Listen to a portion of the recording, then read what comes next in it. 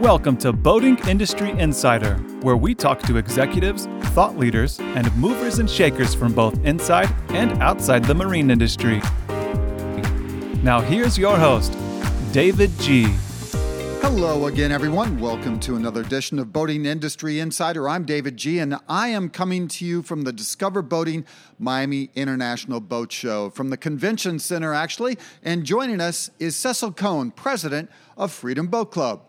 Yeah, thank you, David. I've heard such great things about your podcast. I'm honored to be participating now. Talk, if you will, just broadly about why you think you have been so successful. What's the secret sauce of Freedom Boat Club? And maybe it's not a secret at all. Yeah, excellent. I think the Freedom Boat Club model just has absolutely tremendous consumer appeal. And I certainly didn't invent it. I inherited it, and there were many that came before me. But it's a very unique situation where it cuts across a lot of different consumer profiles. There are people that are relatively young in age, kind of in their 30s and 40s, where they like the idea of a subscription boating model because they're used to subscribing to a whole bunch of series in their life, where they value experience over owning things and whatnot. Then you have on the flip side, from an age standpoint, you have people that maybe have had prior experience boating beforehand in life, and they don't want to own a boat anymore, but they don't want to exit boating entirely. And especially in some of areas like Southwest Florida, where there are a lot of retirees, it has really broad appeal there because they can remain participants in boating, but may not want to own a boat anymore. So it has really broad appeal that way. And then we also see plenty of folks inside the club that own a boat and are members of the boat club, where they're just like kind of these ultra enthusiasts and kind of advocates of boating in general. Not unlike you were sharing earlier that you would, go out boating in the summertime 4 times a week, like those sorts of individuals. And so it really cuts across that way, but it also, I think it really starts to break down some of the barriers to get more people into boating. So when you think about it's like an award-winning, industry-leading training program that we offer with certified captains and like a really thoughtful and proven curriculum over 30 plus years now, where everybody that comes into the club, immediately we remove the barrier of, well, I've never operated a boat before. Well, that's part of your membership. And you not only get that, and it's required in order for you to be able to start taking the boats out yourself as you go through a new member orientation program, but then in addition to that, if you ever want to do like a refresh the following spring, or unlimited training is part of the membership. And I think that has really broad appeal because it allows people to develop confidence in an area where, especially if you had never operated a boat before, you might say that looks a little challenging. I haven't heard it in a while, but I know when Freedom Boat Club first came into being, there was some pushback from the dealers like, hey, you're cannibalizing our sales. You're going to take people away from you. And you come and say, no, you're really growing the kingdom. You're really growing the pie. You're not necessarily taking market share from anyone else. Expound on that a little bit. Yeah, for the first 10 years of my career at Brunswick, I worked in the boat group with all of the manufacturers. And so when I came over to kind of the services arm of the Brunswick Corporation, which is now broadened in its business acceleration as a division, what I found was that when people joined the boat club and we did some experiments even before we acquired Freedom, what we found was it was kind of one of these, have your cake and eat it too type moments. On the front end, we surveyed people that were joining boat clubs and found that 92% of those boat club members, when they joined the club, had no interest in buying a new boat. And then on the tail end, we were finding that after people have been in the club for a number of years, we have a 90% retention rate. So members are generally very satisfied with the service they're getting.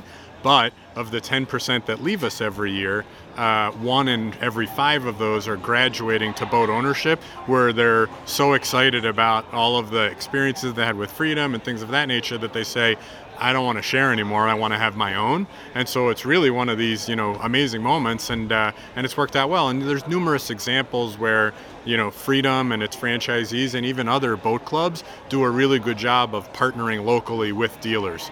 And sometimes people will come and they'll think they want to join Freedom and they really want to buy a boat. And so we'll kind of route them in that direction. And similarly, there'll be people that say, I want to buy a boat. It's all I ever know. And then they learn about the boat club and they say, no, I don't want to buy a boat. That's the solution for me. So part of it is understanding that there's all different consumers, in the general kind of boating or marine landscape, and we have to develop a variety of solutions that meet each of them where they are at in their journey and what they're looking for.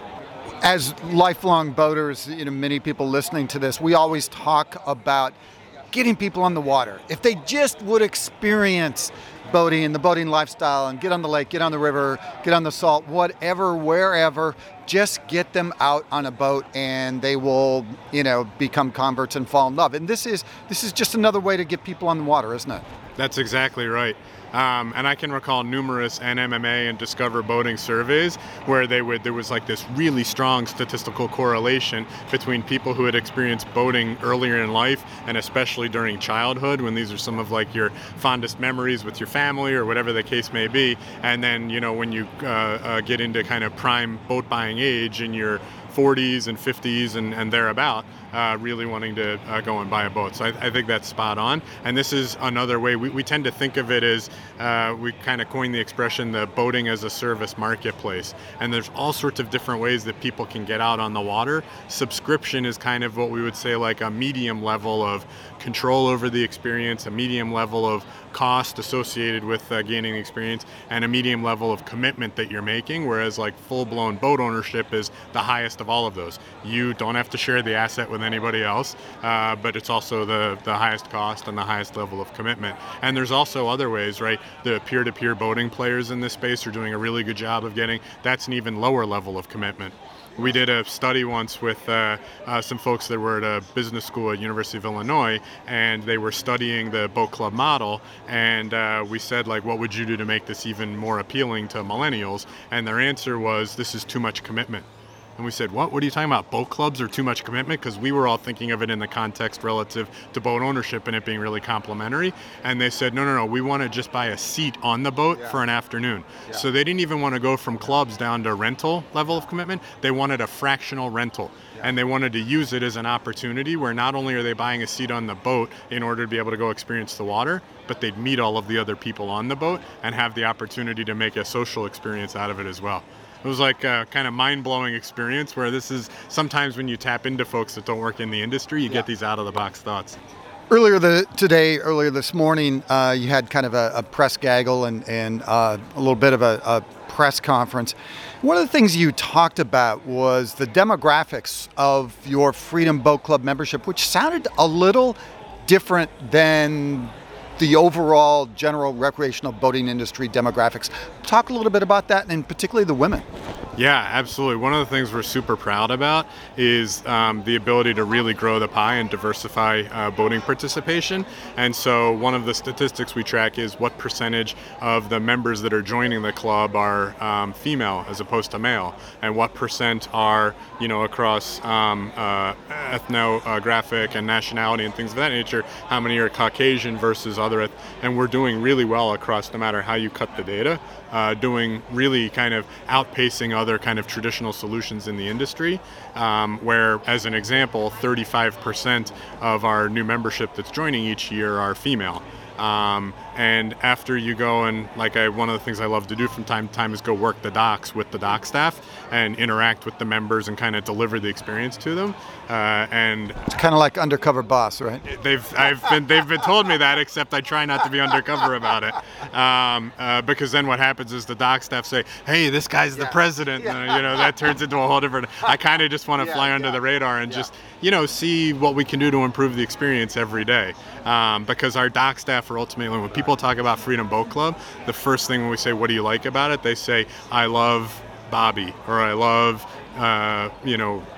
Aaron, or whatever the case may be. They make relationships. It's really like a country club on the water where you start to forge relationships with your local dock staff, and they just take such great care of you. They meet you at your car, they carry your gear down to the boat, they make sure the boat's clean and fueled up and all of that. You then kind of head out on the water. They can give you recommendations of where to go, what restaurants there are on the lake or body of water, where the fish are biting that day, those sorts of things. And watching these members, male, female, young, old, all demographics, come in and effortlessly get to the point where they can stop the boat on a dime and then you just tie it up. It's really remarkable. And you can tell we've boat clubs in general have kind of broken a barrier to participation there.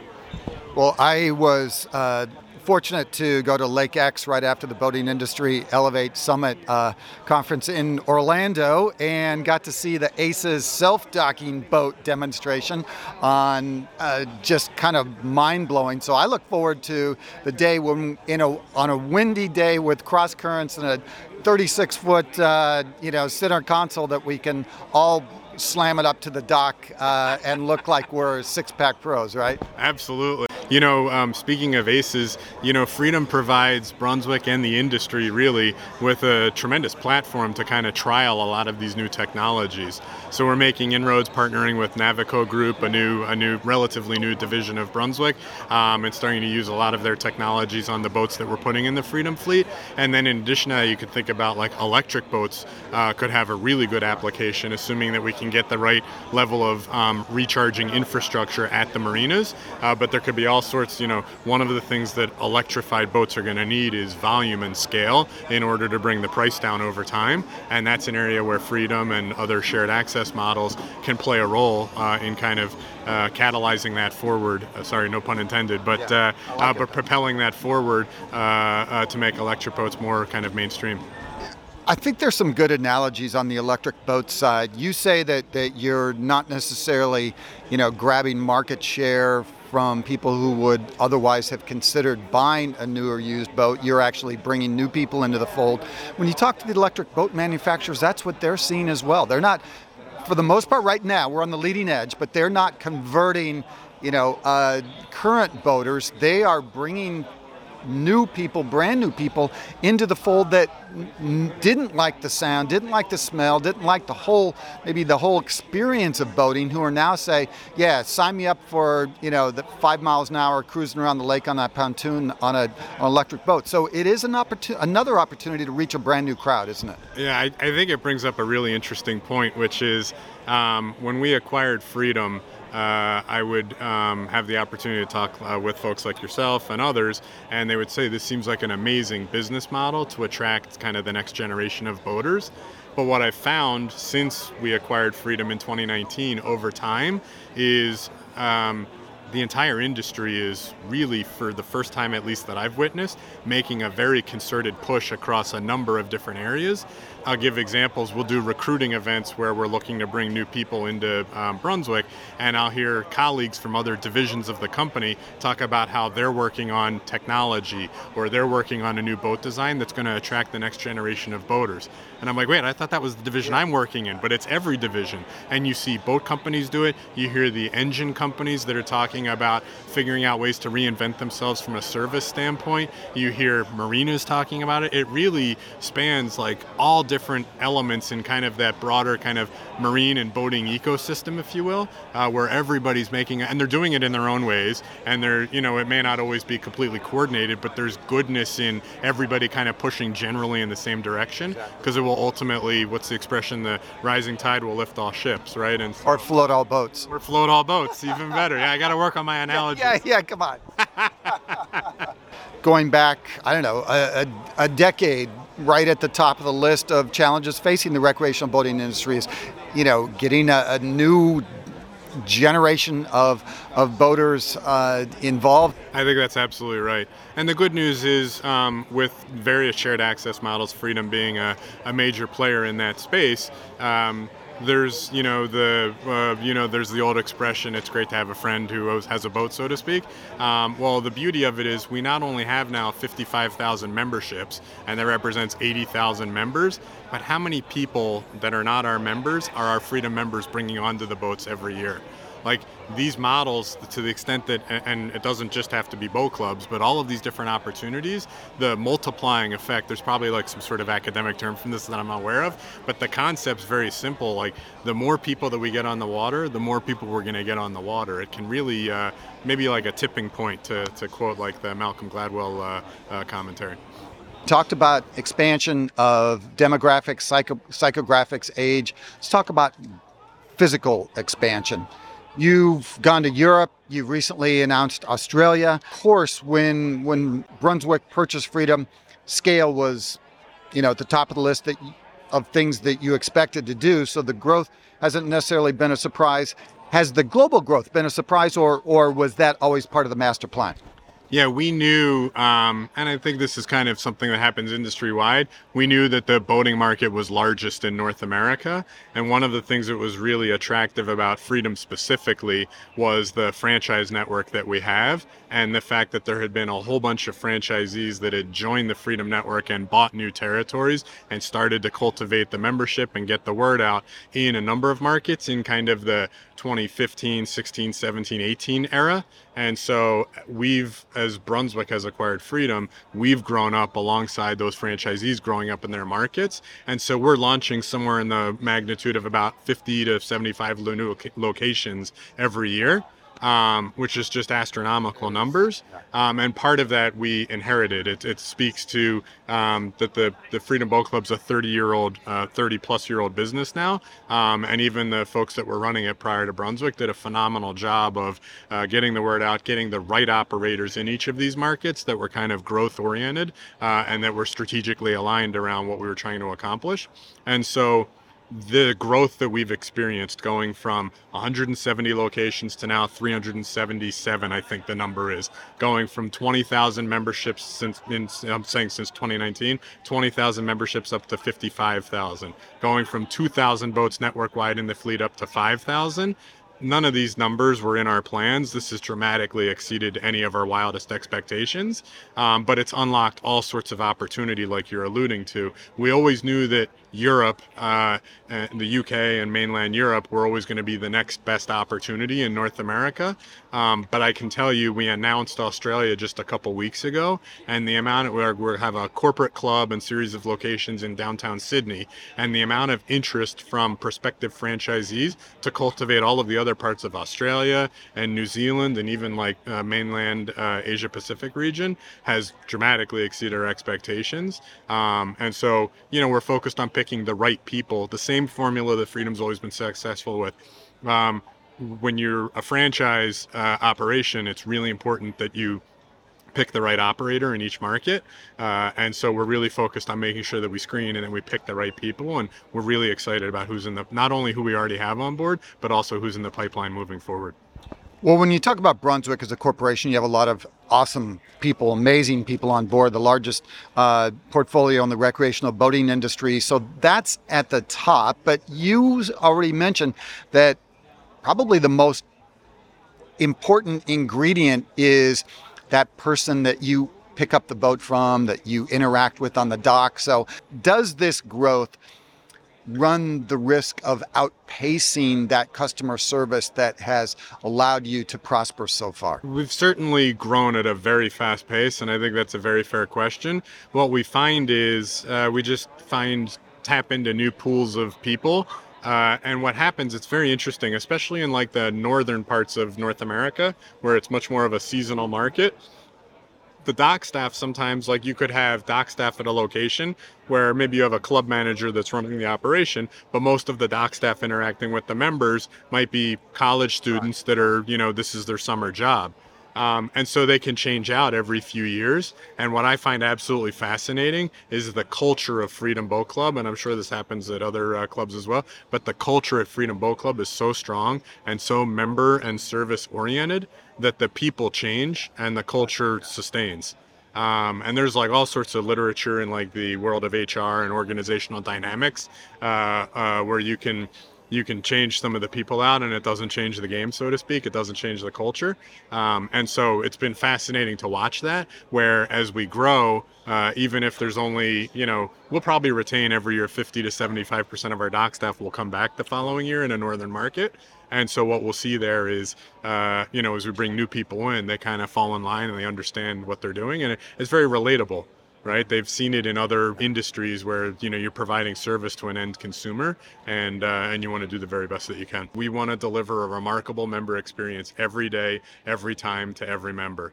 And so one of the ways in which we're unlocking that is not only the phenomenal service that the dock staff provide to the existing members, but we want to unlock new experiences for our existing members to be able to tap into. And so one of the cool things is we're launching this year in a few of the corporate clubs and locations what we're calling the amenity boat program, where we are offering the typical Freedom fleet is about 20 to 25 foot boats, and it's saltwater fish kind of offshore center consoles and bay boats, it's sport and deck boats, and then it's pontoon boats. But this is the opportunity to try out a 26 footer. Maybe it's a twin engine center console. Maybe it's a double decker pontoon boat. Maybe it's a larger, like a larger deck boat, one of these like much larger open bow riders that just unlock a new experience. You can go cruising, in the Intercoastal Waterway in Fort Lauderdale, or you can go into the Gulf of Mexico and get on different fish because you're in a twin engine 26 footer instead of a single engine 24 footer. Just the different experiences like that where we continue to want to one up all of the experiences we can provide to our members because that's really what's paramount. And so the amenity boat program is a great example. And one of the things that's really cool about it is it didn't start in our corporate locations. It started with some of our franchisees experimenting in this area and kind of unlocking a new opportunity that once we saw it, we said, we don't only want to just allow that to happen, we want to promote that happening because we think it's spot on with what we're trying to accomplish. So we're up to somewhere around, I think it's 35 or 40 locations out of our 375 are now offering at least one amenity boat, and they're offering it to the existing membership for a small upcharge. Interesting. Are you excited about the future of Freedom Boat Club and its place in the recreational boating industry landscape? Absolutely. I think one of the biggest challenges that we have is we have so many different opportunities that we have to pick which ones we're going to focus on, but that's a really good problem to have. And the trajectory of the business has been second to none. I've never experienced anything like this in my professional career or really my personal life for that matter. And so it's been really exciting being at the helm, as they say, and I'm just surrounded by the best team of people within Freedom, the best franchisees and boat club operators in the world, and there's just so much opportunity moving forward. Well, congratulations on your success. Thank you so much. This was great. This is my first podcast ever too. I feel like I'm no longer a rookie. Cecil Cohn's first podcast. I did not know that, but I think he did great. Let me know what you think from the Miami Boat Show, the Discover Boating Miami International Boat Show. I'm David G. with Cecil Cohn. Thanks for listening. Thanks to Cecil, and we will see you next time. So long, everyone. Thanks again for listening to this edition of Boating Industry Insider. We'd love your feedback, or let us know if you have any ideas for future episodes. Happy boating!